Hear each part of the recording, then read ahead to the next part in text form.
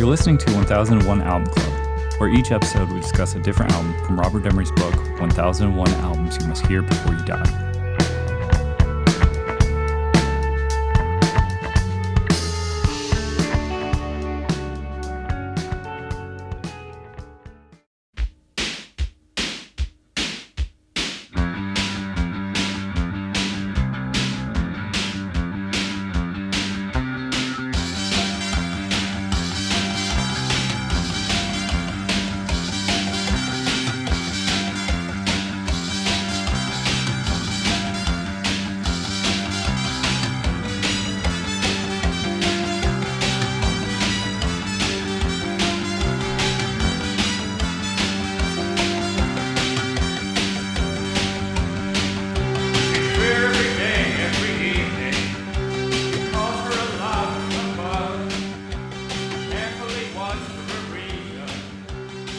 All right, for this episode, we'll be talking about Joy Division, Closer. On the line, I have Rob.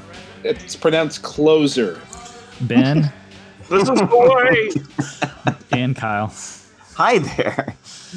Closer is the second and final studio album by the English rock band Joy Division, released on the 18th of July, 1980 by Factory Records. The producer was Martin Hannett, and the genre is post-punk and goth rock. And I'm going to read from the book, Martin Bennett.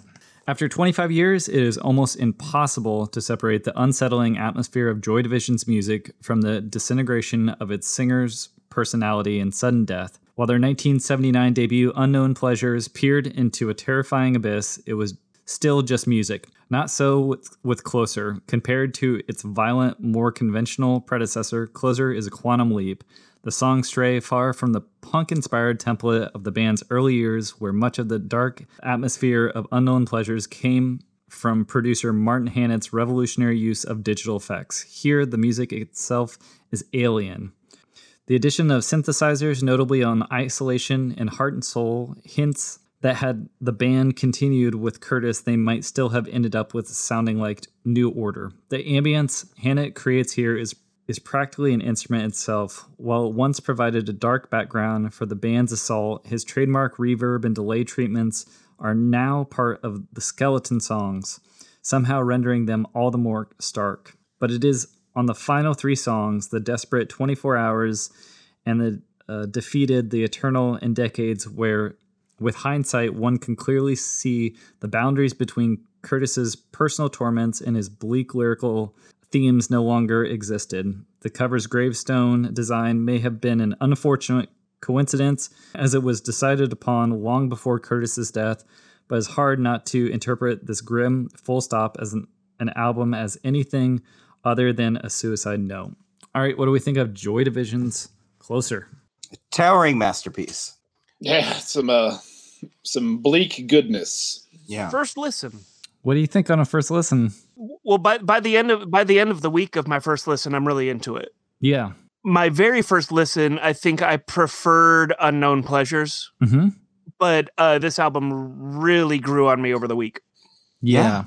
Yeah. It's definitely a interesting experimental idea that happens. I feel you.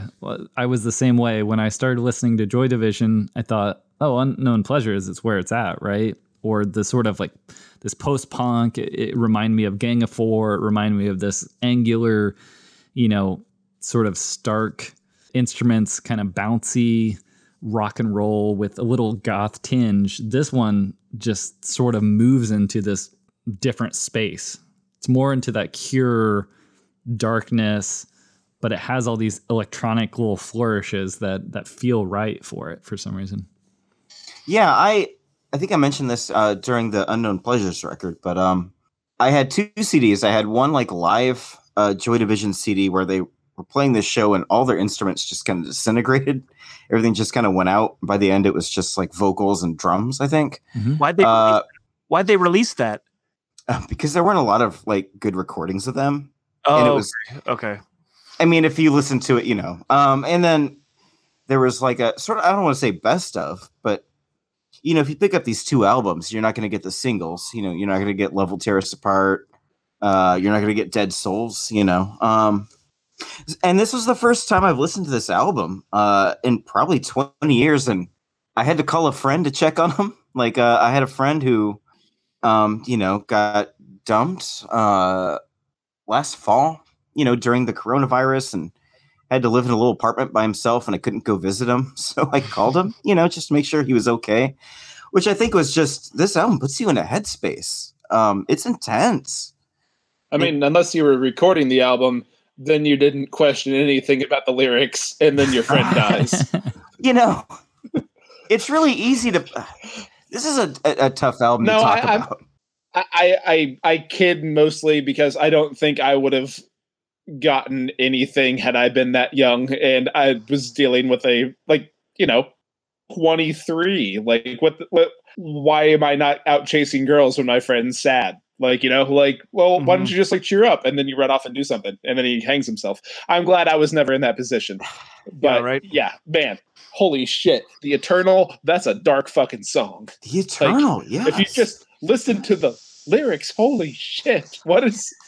Is that song about a funeral or a wedding? Because Procession could be... Do you want to know what that song's about? Yeah. Yeah, I've got some notes. My first note is, "Dear Lord, this song is bleak." But I've got a quote. I think it's from the guitarist. Eternal was a little Mongol kid who grew up near Ian. He could never come out of his house. His whole universe was the house to the garden wall. Many years later, Ian moved back to his hometown, and by chance, he saw this kid.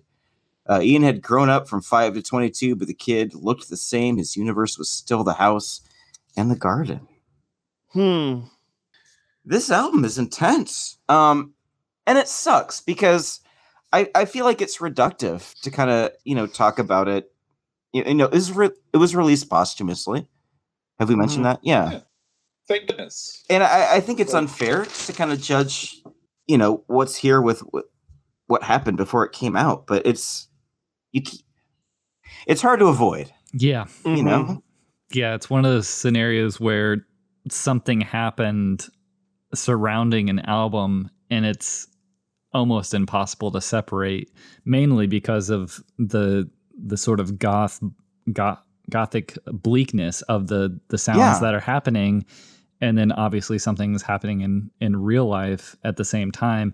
Not to mention the cover, which they said they were very upset with putting this out with that cover. I think it kind of represents a homage, or it sort of, they got some blowback from some reviewers saying, in poor taste, but I think as a bullshit, as a legacy of an album, I couldn't find a more fitting album. I mean, having a happy face on here would have almost been more offensive to me if the lead singer had that cover was picked before he died. Ian Curtis was involved in picking that cover. So the band keeping the cover, they thought that they were doing their buddy a solid. This is what he wanted. I think that they were doing their buddy a solid. Yeah. How much blowback did they get? Was this big news? Well, a couple thousand copies worth, I'm sure. Right. Yeah, I mean, they sold over 250,000 copies worldwide. And, well, actually, sorry, that was the single, Love Will Tear Us Apart. I didn't realize that their most famous song was not on any of their albums until this week. Yep.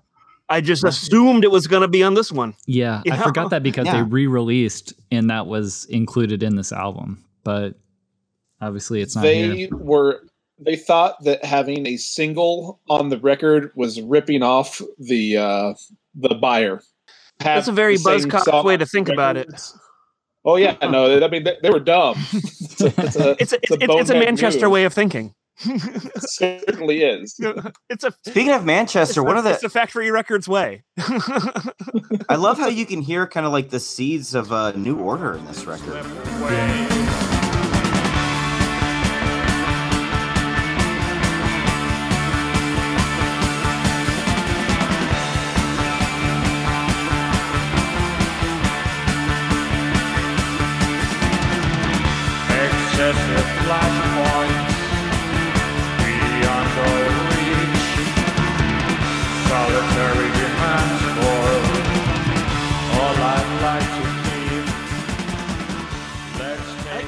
like half of this album was recorded in 1979 is more guitar heavy, and then the other half was recorded in like 1980, I guess, and are the songs like with the synth on it.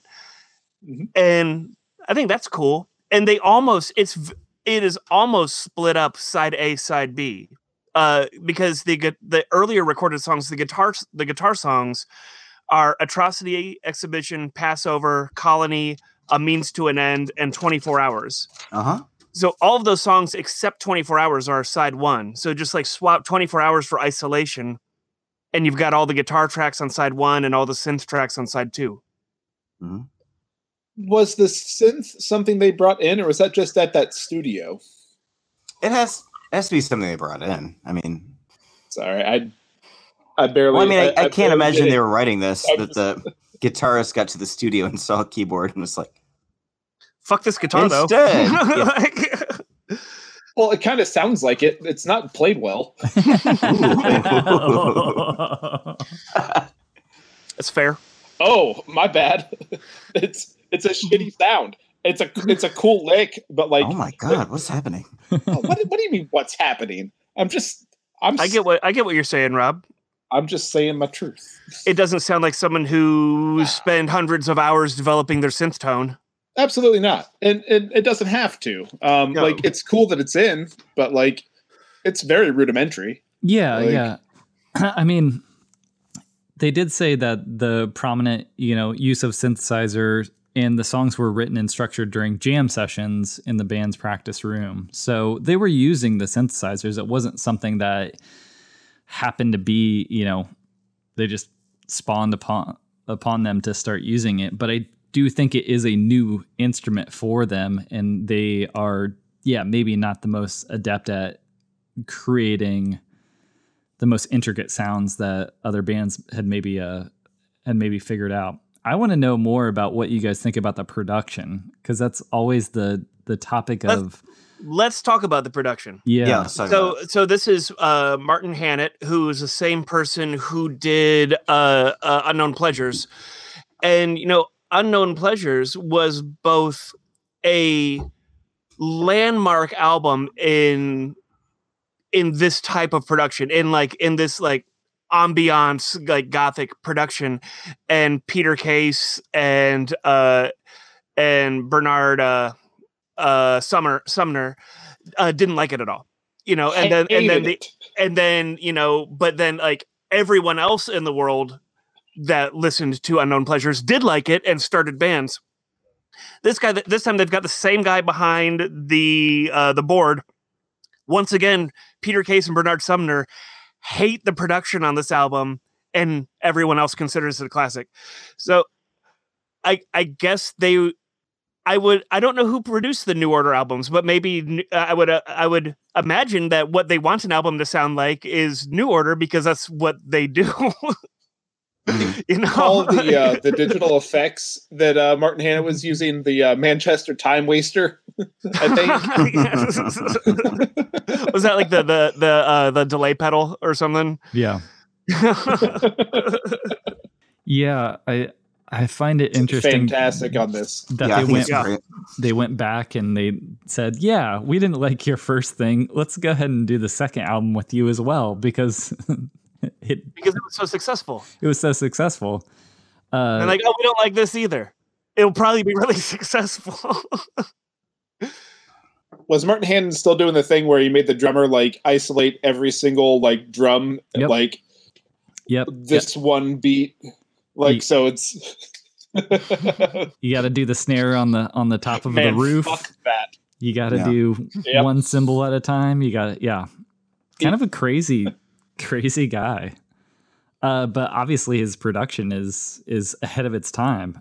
I mean, and again, this is one of those records that if you're not if you haven't listened to it with really nice headphones, you're missing out on a lot of the shit that's happening. It's crazy. Just for example, Isolation, the meat of which is a sort of a drum machine track that Hannett cranked in the mix through sort of a flange effect through a synth, And then he got Steve to overdub the drums so they were separate.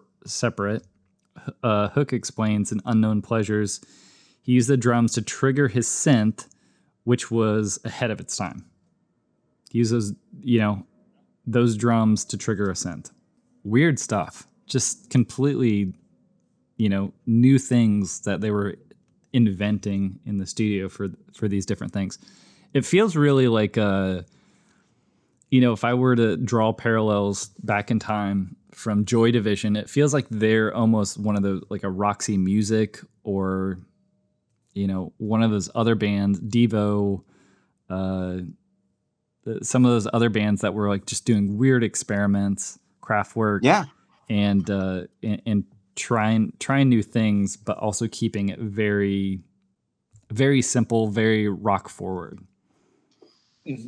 I realized just now that I said Peter Case when I meant to say Peter Hook. Peter Case was in the Nerves and not Joy Division.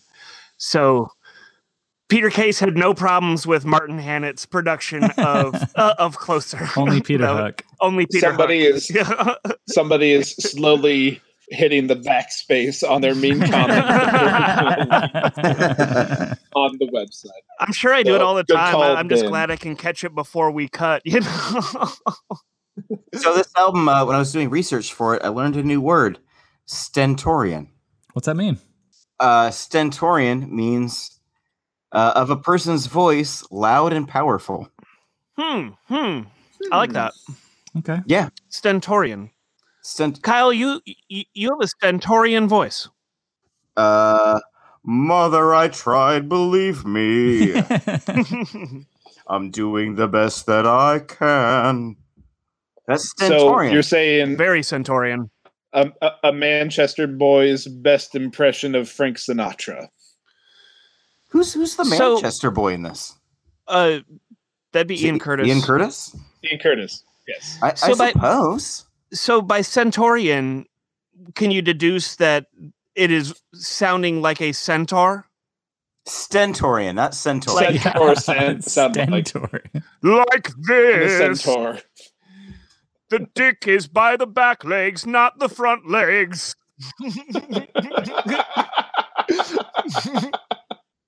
Could have fooled me. Can we move on from the centaurs? I've seen some centaur erotic art that gets it way wrong.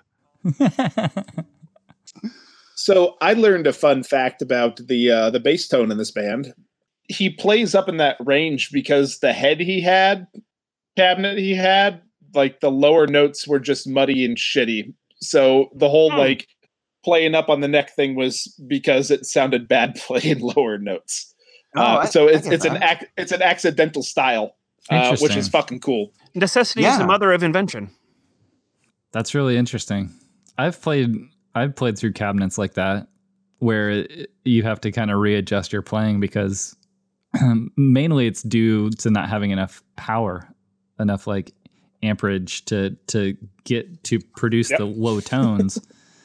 But yeah, this is a cool style. I've got two follow-up questions. The first would be, at this point of his career, can't he get a nicer head? And my second follow-up question would be, does his style change much in New Order? Because by New Order days, he can have any head he wants. They're making radio hits.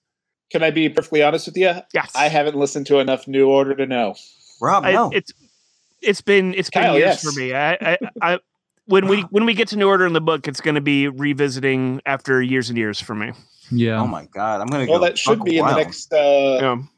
One is their first one. Like they did not take any time off once Ian Curtis died. They went. Yep. And started writing more stuff. And good for them. I should know this, but I don't. Who takes up the vocal duties? Who sings in New Order? Anyone know? I don't know. Is that Sumner? Bernard Sumner? I'm not a New Order fan. What? Asking the wrong person. Nope. I'm sure we'll get there. Birch, no. I just have never. More of a Human League guy. I've never the number dived one in. selling 10-inch of all time. I've never dived in. Sorry, guys. Is it really? Yeah. Wait, what was their 10-inch? How does it feel? Oh, Blue Monday. Blue Monday. Yeah, it's the number one selling. Was it released as a 10-inch though? Yes. Interesting. Yeah, it's also the most. Kyle, did you say it's the most expensive 10-inch of all time? No, I didn't. But is it? What? How can that be? The packaging that they used for that thing that they didn't know was going to sell so hot. Yeah, they absolutely lost money on the packaging. We'll talk about that, though. Okay, all right. I'm sure we will. Let's Yeah. put that in the pocket. We'll put a pin in this New Order discussion for a few weeks at least. Factory Records, not a smart, not a forward thinking label. Can I tell you who the producer is on the first New Order album is? Is it I would Martin love Hannett? to know. It's Martin Hannett. They said what? They're. I guess that he keeps on delivering successful albums, but they're just gluttons for albums that they don't personally like, I guess. Yeah, once they get to 83, they produce it themselves. But I thought that was pretty amazing. That's really funny. I assumed that if Peter Hook and Bernard Sumner weren't into Martin Hannett's production, that Ian Curtis was the reason he kept on coming around. But if they still go to him without him, you know.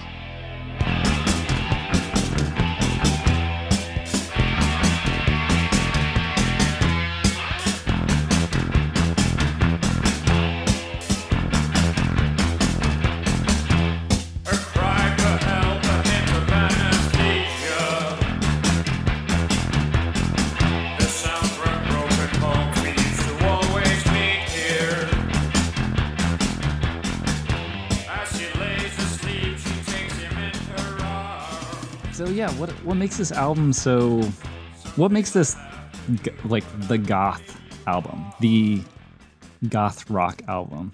I mean, if you conjure in your head like what is an iconic goth record, you can't make up anything more than this. I mean, it's got the sound and the backstory. Yeah, it's.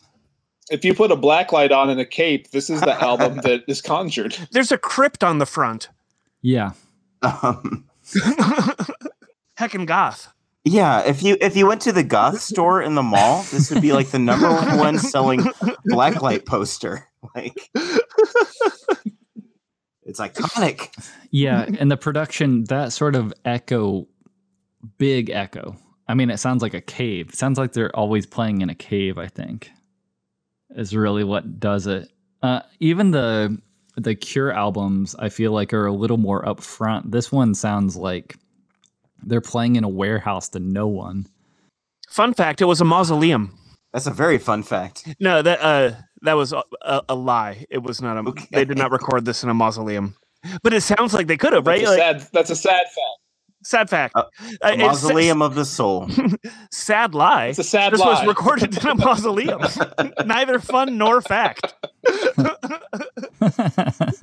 Sad lie. I'll try to come up with weekly sad lies. Okay, but seriously, phone a friend. This is a hard time for everybody. Yeah, it really is. Seriously, This right? definitely put me on in a mood listening to it this week. Yeah. It just I don't know. It's got that goth element to it, but I didn't feel depressed. I just felt like it's very moody. It still has rock, so it didn't really depress me. It just kind of it floats in unexpectedly. It's the double punch. Yeah. It's the last two songs. Absolutely. Mm-hmm. The last two songs, like, it lulls you in, and then you hear those last two songs, and you're like, well, time to hit the dusty old trail. You know? Pop the collar on my large raincoat and go walk around in the rain for a little bit. Yeah. Thank you. Right around the time I got into this band, I had a freak seizure while I was driving. Yeah, you did. Yeah, I did. And then I couldn't drive for a while. And I listened to a lot of... From Taco Bell. It was from Taco Bell. Yeah, I was heading home from Taco Bell. Taco Bell gave What was playing in the tape deck? Oh, God. Probably Pink Floyd's Animals. But, like... yeah. I got into this band. I was like, whoa, seizures are intense. And that happened when I was driving. And I couldn't drive for, like, a while. I feel that. Yeah. I remember visiting was you in the 20 hospital. years That ago. was super scary. Oh, thanks, Rob. Thanks for being there for me. Were you in the car by yourself, Hey. Kyle? Love you, buddy. No, I was with my girlfriend, who was just wondering. I wonder what happens when people are in an emergency and they're driving and there's fast food in the car, because she ate the Taco Bell afterwards. You got to keep your strength up, man. I can't blame her. If I had cold Taco Bell and the other option is hospital food, I'm eating that cold Taco Bell. She could have at least like pushed a burrito into my mouth when I was, in the hospital bed. Oh, she ate your Taco Bell. Of course she did. Oh, Story of I my thought you were going life. to say swallowing your tongue to put your burrito in your mouth. Well, I'm glad we could Man. make this a little more comical. Do I need to go around the room? Is everybody I'm on the positive on this one. okay? 5 stars. Okay. Yeah. I like it better than the first. Yeah, I thought you guys were a little hesitant on the Unknown Pleasures, and I thought maybe by the when we got this one, it would you'd feel like it was a little bit of an elevation from the stilted. Elevation. Yeah, it's a little. Well, I got 24 hours in my cans right now, and this is just one of the best songs ever written. So Yeah. This record is a towering masterpiece. You got to listen to it. Listen to this record while smoking cigarettes in a graveyard. Yeah, cloves. And definitely. make sure you're in an okay headspace. yeah. Yeah. Call your friends. Call your They'd like friends, to talk to seriously. Call your friends. All your friends. All right, next time we'll be talking about Iron Maiden. Iron Maiden. All right, thanks, y'all. Procession moves on, the shouting is over. Praise to the glory of loved ones now gone. Talking aloud as they sit round their table. Scattering flowers washed down by the rain. Stood by the gate at the foot of the garden.